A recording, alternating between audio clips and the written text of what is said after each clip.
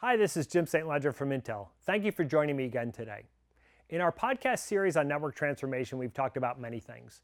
Today, we're going to talk about one of the driving forces behind some of the software that's enabling this transformation, open source.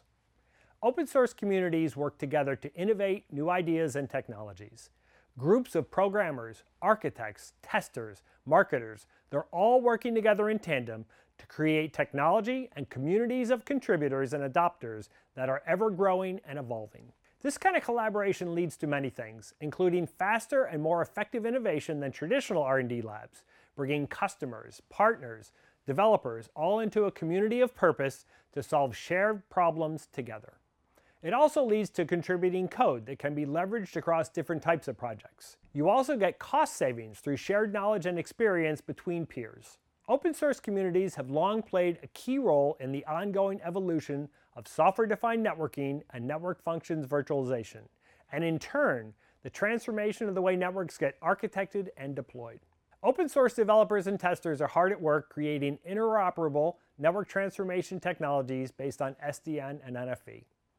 This allows communication service providers, enterprise IT, and cloud service providers to break free of proprietary third-party solutions and to accelerate the deployment of networking innovations.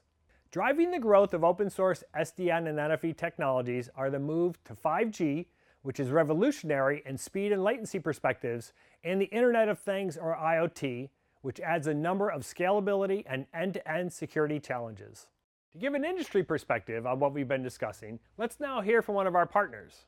Well, SDN and NFV are in the midst of a radical transformation of the network landscape already, and this spans enterprise, telecommunications, cable, cloud, actually all industries.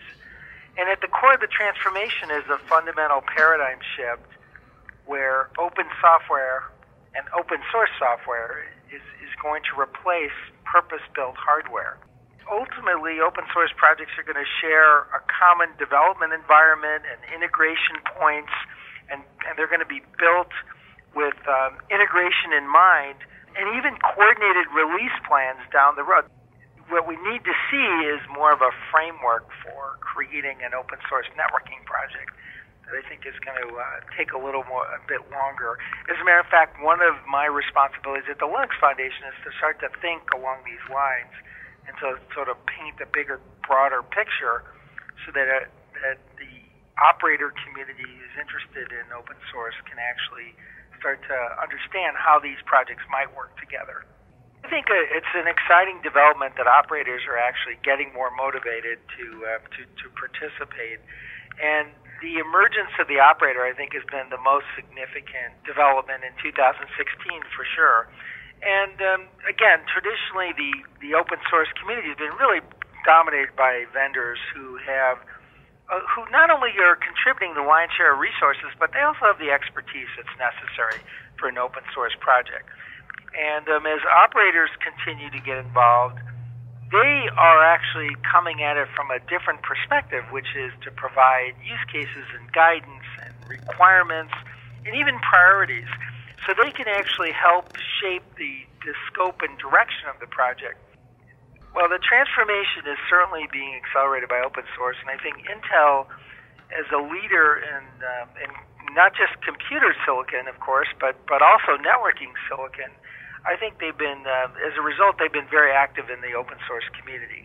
And Intel has also committed publicly to open standards and open source and has been supporting many open source networking projects, certainly in the Linux Foundation, and they've been very active in the Linux Foundation. And they've also taken on significant leadership roles within a number of different projects. So I think Intel is just going to continue to be able to provide a path to help other organizations figure out how to make this leap that we talked about earlier between the hardware world and the software world. And a lot of it is going to travel through Intel Silicon, so I think they have a unique contribution to be able to make to the community. Open source communities play a vital role in the development and enhancement of technologies we use every day. If you want to get involved, please consider joining one of the many open source communities. Currently, developers and testers are hard at work in a wide range of important communities, including things like the Data Plane Development Kit, or DPDK, Open Daylight, or ODL, OpenStack, Open vSwitch, also known as OVS, OPNFV, the Open Platform for NFV, and many, many more.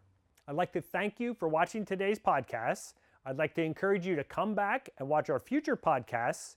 And if you've missed any of our past podcasts, please go back and watch those now.